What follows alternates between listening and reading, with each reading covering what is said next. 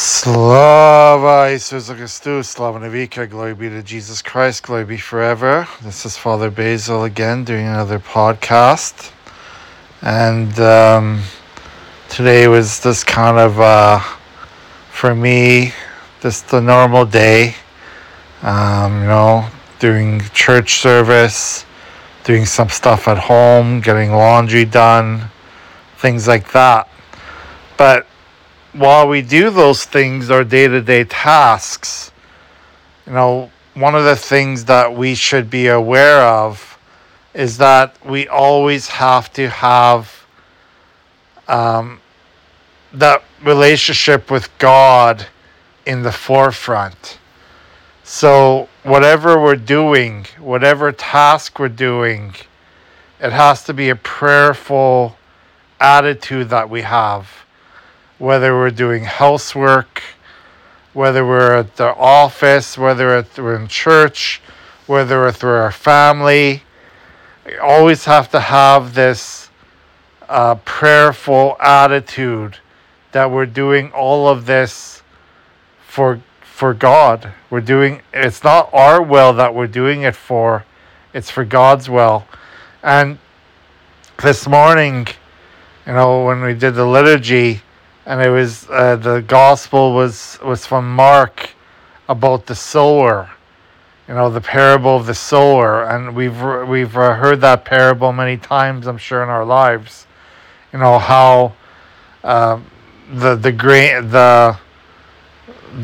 grain grows differently depending on the soil of where it's put, of where it's sold, and of course, Jesus was talking about the spiritual growth of our soul, and that we have to nurture our soul. We have to make sure that the gifts that God give to us are nurtured, are spiritually watered all the time in order for our soul to grow in holiness, our soul to grow in love and forgiveness and compassion for one another. We have to water it with, the gifts of the Holy Spirit, with the sacraments, confession, communion, all those things that help us grow in holiness. And if we don't water, if we don't protect our souls from, the weeds of the world, in the parable there is the weeds that came and choked off the seed, the plants that were growing, and that, of course, the weeds are temptation, are the devil's trying to tempt us to sin, to turn away from God, to do our own thing, to not listen to God. And those are the weeds, of course. And we have to pull those weeds out. We have to burn those weeds.